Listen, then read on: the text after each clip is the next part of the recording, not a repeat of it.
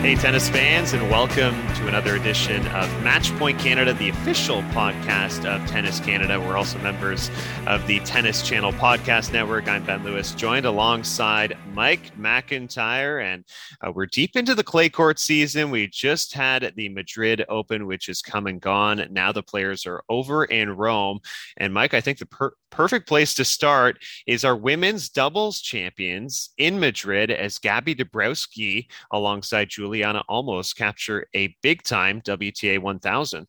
Yeah, Gabby Dabrowski doing it again for Canada. And, we sometimes get sidetracked. I don't mean you and me necessarily, but I feel like Canadian tennis fans, we get sidetracked by the flashy, shiny singles results, right? And we sometimes forget to focus on the doubles. And Gabby has just been, when you look at it over the past 5 years, I want to say, just throwing out a random number, but feels like it anyways, that she's been the most consistent presence among the Canadians, singles or doubles, male or female, during that time, and can always be counted to have a couple of big results every year, whether it's at the slams in doubles or mixed doubles, or at a WTA 1000 now, which this was her third such title of her career.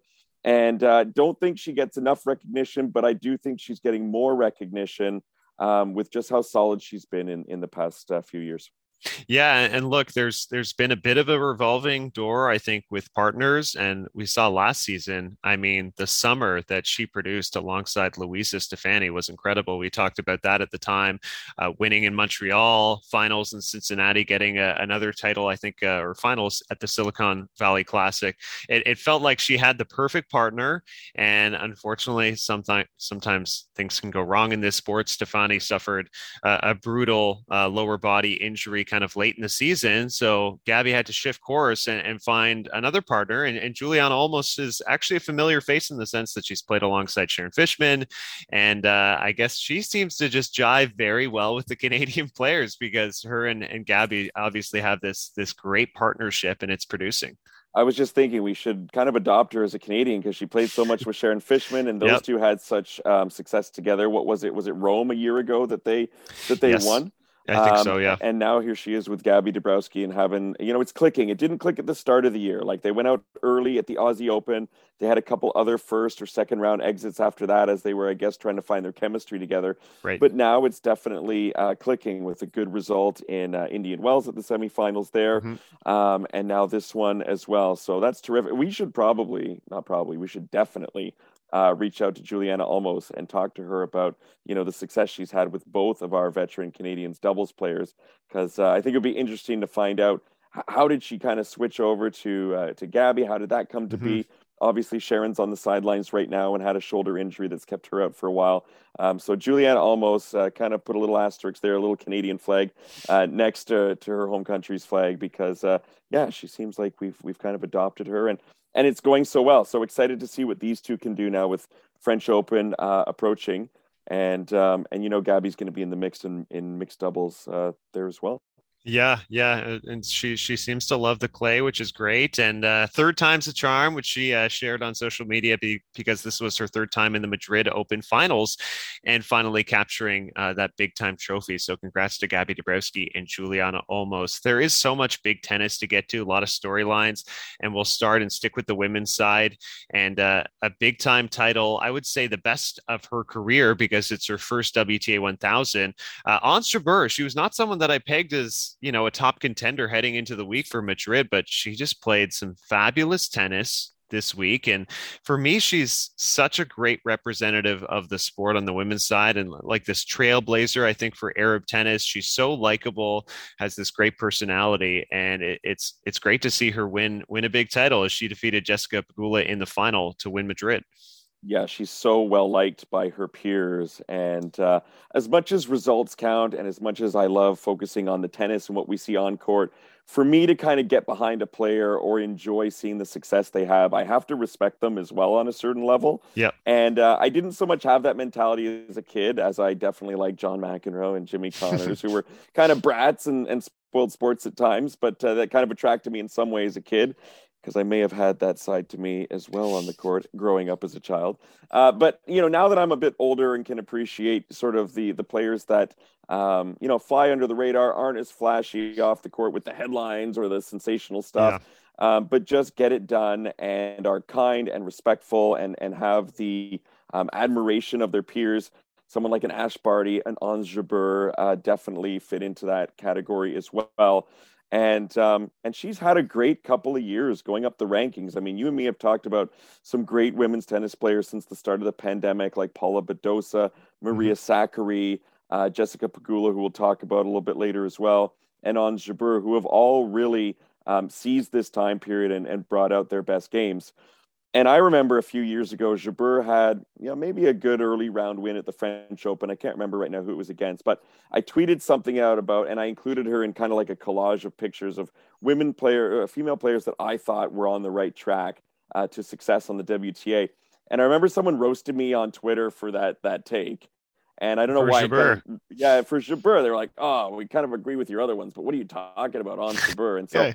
I guess it's a bit of a delayed reaction in terms of her reaching that upper echelon of the women's game. And who's to say when those things will or if they'll happen. But it kind of feels like for me, a little vindication. And I don't remember who Yeah. went after me on Twitter, but if you're listening, I was right on this one. And I think Jabeur is going to be a consistent presence in the top 20 or so on the women's game, the way things have been going for her. Yeah, definitely. And this is back to her career high of number 7 with this result. And the standout wins for me in this tournament, I mean, the big standout win, honestly, Simona Halep looks so good early on. And I kind of sense like, is anybody going to stop Halep? She looks like rejuvenated with this new coaching partnership with Mouratoglou, or it seems like she's in vintage form, what we saw kind of 2017 through 2019. And then Jabeur beat her 6-3, 6-2 in that quarterfinal. And, comfortably past Alexandrova in the semis. And an interesting final, 7-5, love 6, 6-2. Always impressive to rebound after getting bageled in a second set. It's a very up and down final against Jessica Pegula, who we should mention is also closing in on the top 10 now. I believe she is up to number 12. So she's certainly on the right track. I got to say, I'm very impressed with Pegula. Like, I always view her as a very strong, like one of those strong American hardcore players that were kind of in that early portion of the season. She always seems to play great in Australia. Then you think she's going to be maybe dangerous in the summer swing when we have tournaments in the States. And she's proving her worth as well on the clay. Yeah, I feel like I go off on a little bit of an American tennis tangent here, but overall, it really seems men's and women's down south is getting stronger.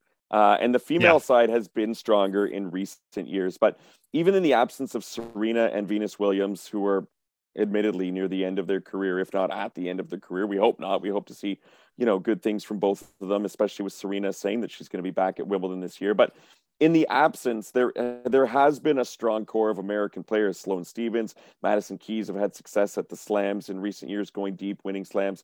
And then there's a strong contingent of American players, and Pegula is in that mix, who have been getting it done. And on the men's side as well, look at what Taylor Fritz did just, a month or so ago. I feel like the Americans have reason to be excited about what's happening there after a lull. Certainly on the men's side, there's been a lull since Andy Roddick retired. And put Pegula now at the top of that. Is she the top ranked American singles player at the moment? Danielle Collins is number 9. So, and I mean, Aussie Open finalist at the start of the year. So that's another name, of course. She's number 9. And then we have Pegula number 12. And of course, Coco Gauff is inside the top 20 as well. Right. And I mean, look, the States has 10 times the population that we have here in Canada. So obviously, just by virtue of numbers and the fact that, tennis is more of a sport there, they don't have in many places the same lengthy winters that we have here. So they're going to have more of a presence, but they've got a ton of players in the top 100, especially on the female side. So lots of reason to be envious about what's going on there. Of course, they would love to have, some more slam wins, especially on the men's side, and we'll see what happens there. I would still take the Canadian crew over the American crew because I like the excitement and the potential of, our 2 to 3 on the women's side in singles, 2 to 3 on the men's side in singles, and what they're capable of producing at their best. So I would certainly take what we've got. Yeah. But it's nice to see a country that has that kind of depth too, which is a real luxury when it comes to, international competitions, when there's injuries and things like that. Definitely, definitely. We love hyping up that rivalry too. Anytime we get US versus Canada in some international stage in any sport, tennis for one, I think it makes for an awesome storyline. We got to talk about Bianca Andreescu. She, of course, made her return the previous week in Stuttgart, and I felt like she continued some great form, honestly, in Madrid, particularly second match. In fact, Danielle Collins, who I just mentioned, she played her in her second round and just steamrolled her 6-1, 6-1. Collins maybe didn't look right. And I don't know if there was some issue with maybe an injury sort of lagging from a couple months ago. She didn't look so sharp, but I thought Bianca was hitting just really crisp, really clean, looking confident. I think that layoff, the mental break did her wonders because she's clearly embracing and enjoying herself on the court. So getting a win like that should be a big confidence boost, beating a top 10 player. And then, of course, no shame losing to Jessica Pegula, who reached the finals and a tight first set 7-5 before falling 6-1 in the second. So she looks in good form and building up match play. I don't know what we set expectations for French Open yet, but like it's just nice to see her playing well. Anything could happen. The progress could continue slowly, or she could have a breakout similar to when she came back at Indian Wells a year or two ago. Sure. It's been a small sample size so far, but if we look at Stuttgart, where she won the first round match, tight one in the first set as she's shaking off the rust in a tiebreak. And then she goes up against number 3 seed, world number 4, Arina Sabalenka, and pushes that to a third set. I thought that was extremely positive. Yep. Madrid, she takes out Alison Risk in 3 sets in the first round. And Alison Risk is no slouch. That's a tough player. Mm-hmm. She's always game and going to give you a good battle. Andreescu gives her a bagel in the third set. You just mentioned how she steamrolled Collins, 6-1, 6-1, and then comes up against Pegula, who made it all the way to the finals, a top 10 almost player as well. And, 7-5 in the first set was certainly respectable. So interested to see how it goes from here. But I think so far you got to be pleased with the steps that she's taking. And her next match, and depending on when you listen to this, but she's up against 10th seeded Emma Raducanu. And some interesting parallels between these two players in terms, and Bianca acknowledged that in press as well yesterday, that, both are born in Ontario, both won the US Open as teenagers. And she says she's really has been looking forward to playing her. And I would put the match at almost even, to be perfectly honest with you. I don't know about you. Yeah, I think it's a bit of a pick 'em, to be honest. And Emma Raducanu, I think she has been somewhat of a victim of some unfair press that we saw the ascent and we saw what she did as a wild card.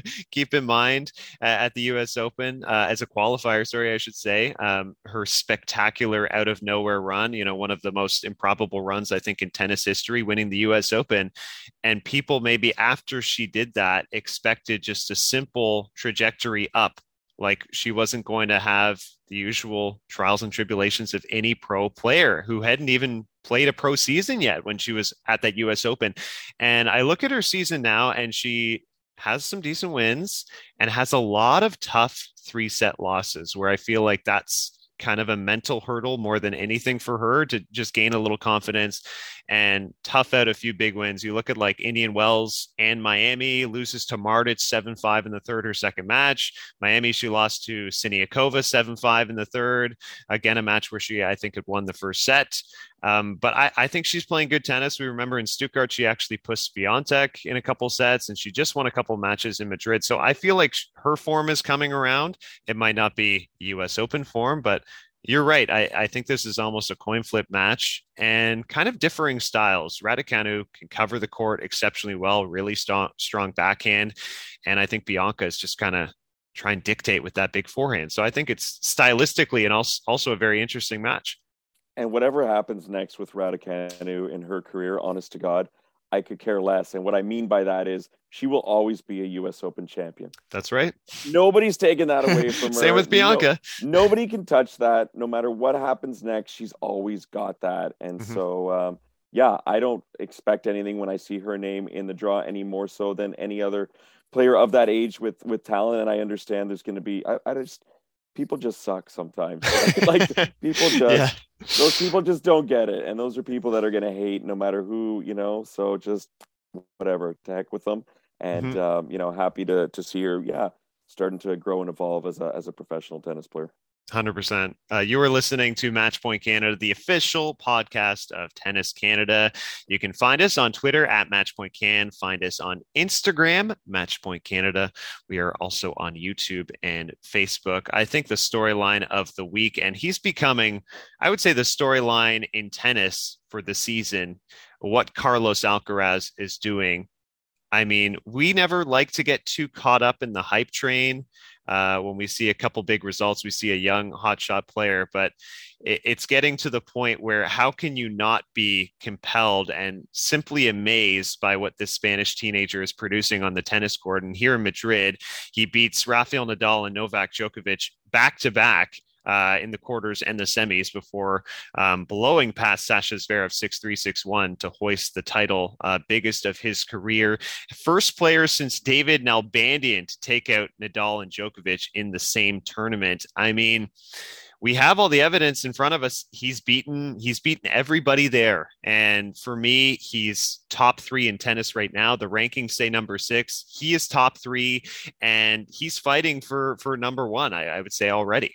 And I think Novak Djokovic just said a couple days ago that in his mind, Alcaraz is the best player right now on the men's tour. And it's pretty hard to argue against that. Yeah. And you know what? I like getting hyped up about tennis. I'm getting excited about the possibility, the prospect. It just anything that ignites that sort of passion in me. And I'm sure other tennis fans feel the same way.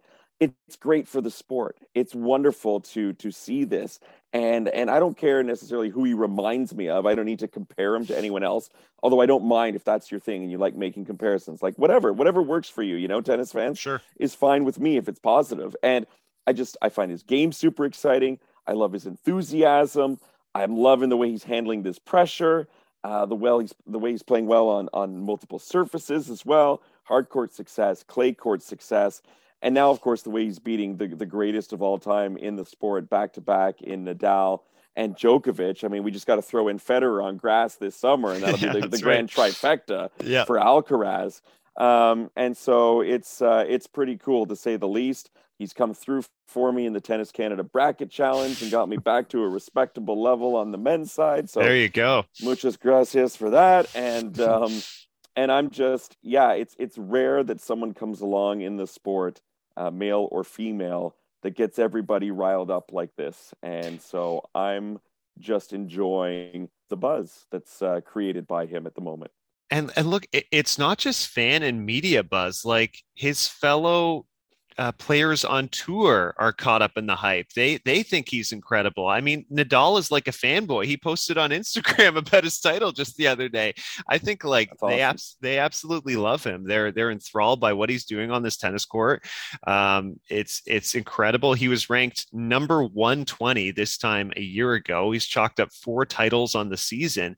And even when he has lost, I mean, to Berrettini in 5 sets in Australia, who was playing awesome, to Nadal at Indian Wells in a 3-setter when Nadal was unbeaten on the year, and then one maybe semi-surprising loss to Sebastian Korda, who's a great American player. I mean, he's just checked all the boxes, and you look at his game, I mean, it's frightening to think that he can get better, and I don't really see like a deficiency in his game. I mean, back of the court, unbelievable power, his speed. He might be the fastest guy on tour that we've seen currently, maybe him or De Minaur.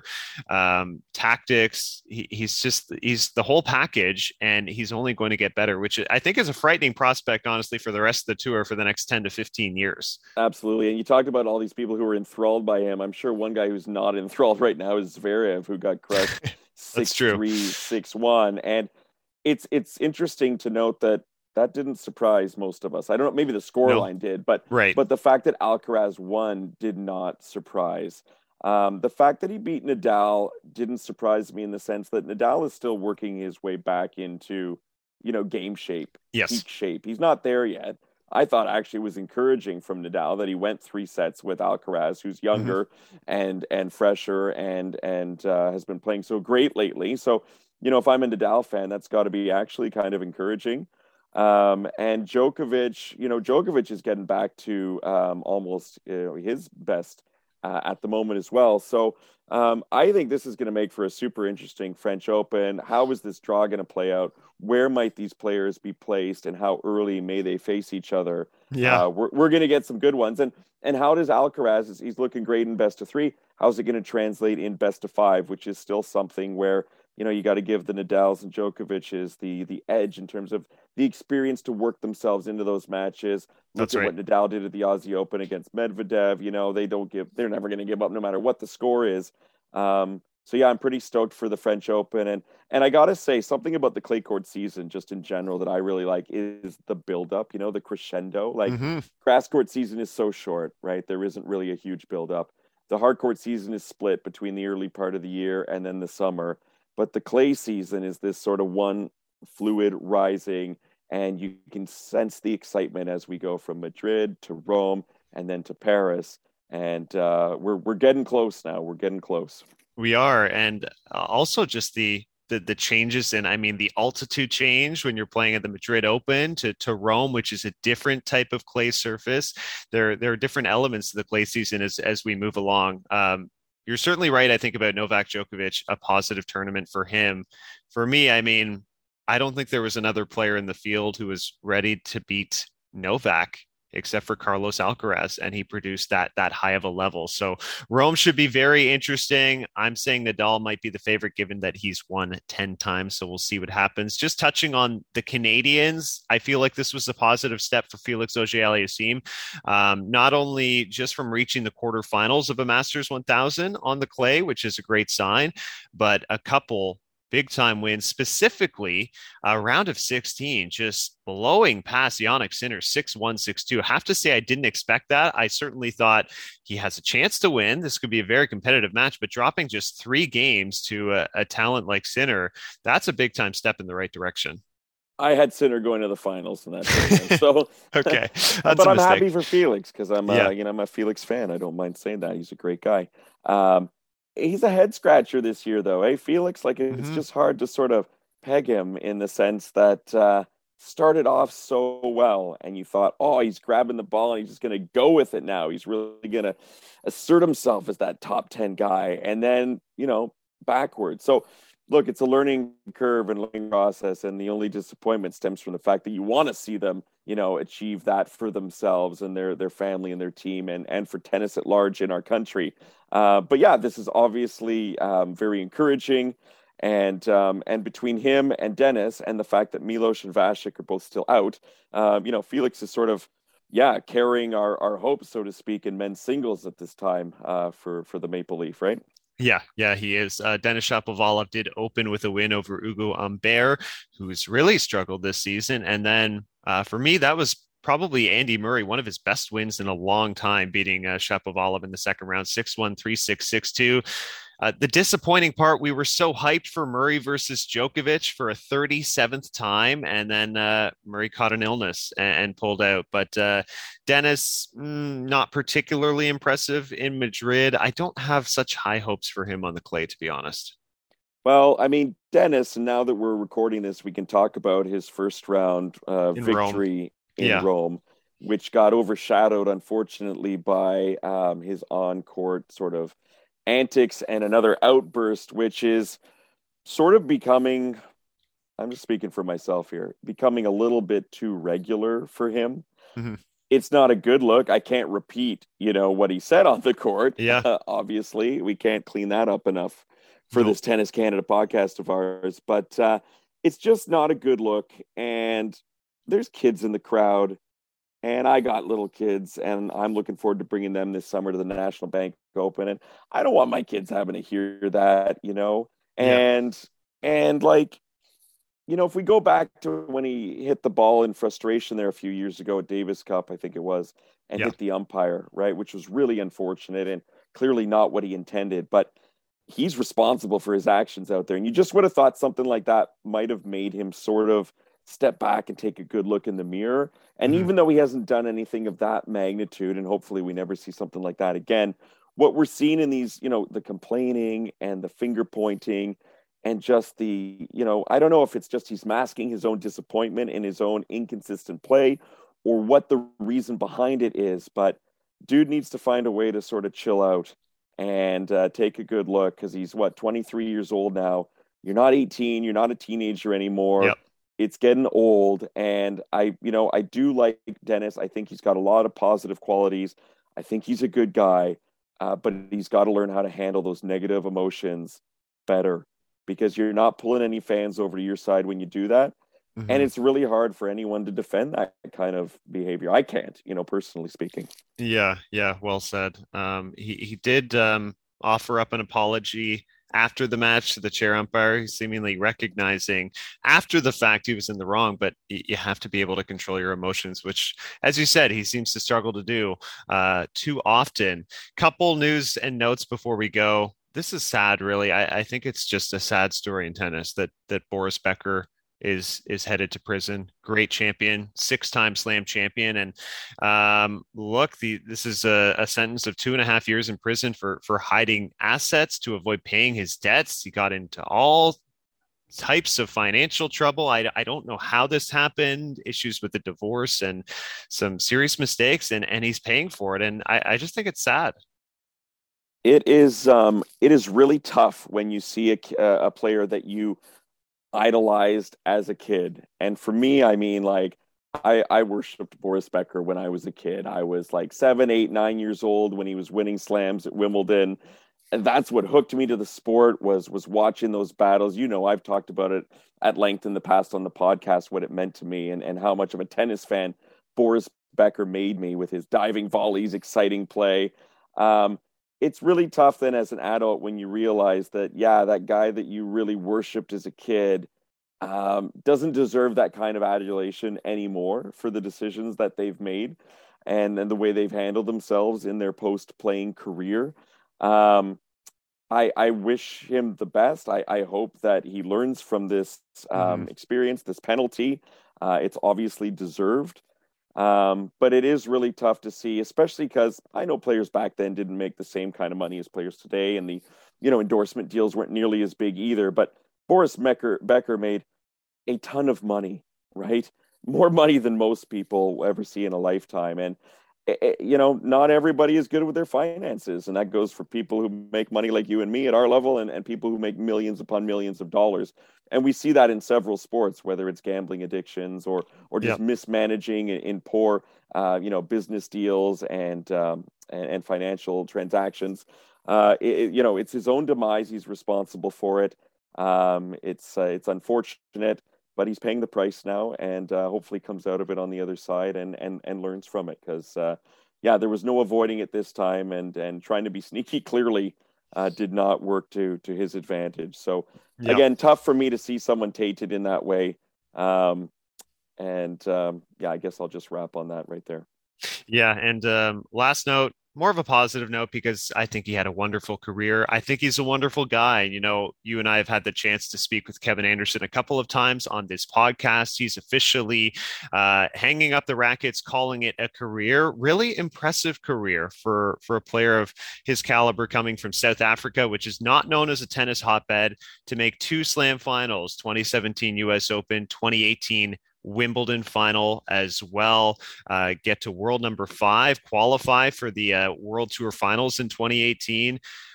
Someone who I think really gave it his all and found a way to get better into his 30s, which is a difficult quality to have. To peak later in your career, I think is the most impressive aspect of Kevin Anderson. Yeah, for sure. I remember the first time I saw him play, which was in 2008 in DC at the then Legg Mason Classic.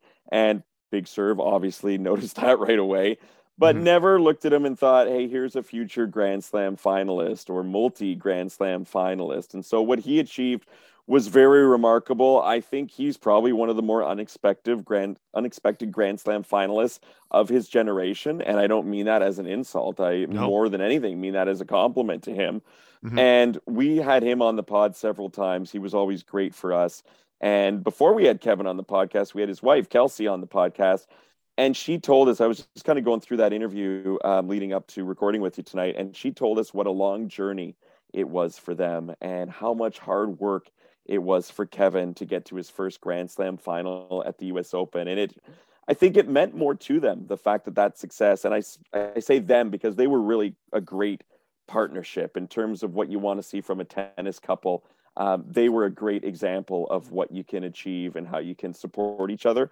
And that hard work paid off, and it was so nice to see it. And I don't want to bug them as they just enter into this new phase of life in retirement, but we'll definitely reach out. And I want to say is a very good chance that we have Kevin or Kelsey, or maybe both of them back on the pod for you and me to talk to sort of wrap up his career and talk about what their plans are in the future.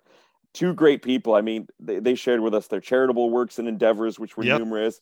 I'm sure they're going to be, pushing that now and putting more time into that. And I look forward to seeing what's in store for them. Just two of the real nice people in the tennis world for sure. Definitely. Anytime you beat Roger Federer at Wimbledon, we etch you in the history books forever. Beyond the Grand Slam finals, that's something we will never forget. So congrats to him for a great career. Thank you to Hotel X for this episode of Match Point Canada. Guys, we will talk to you next time.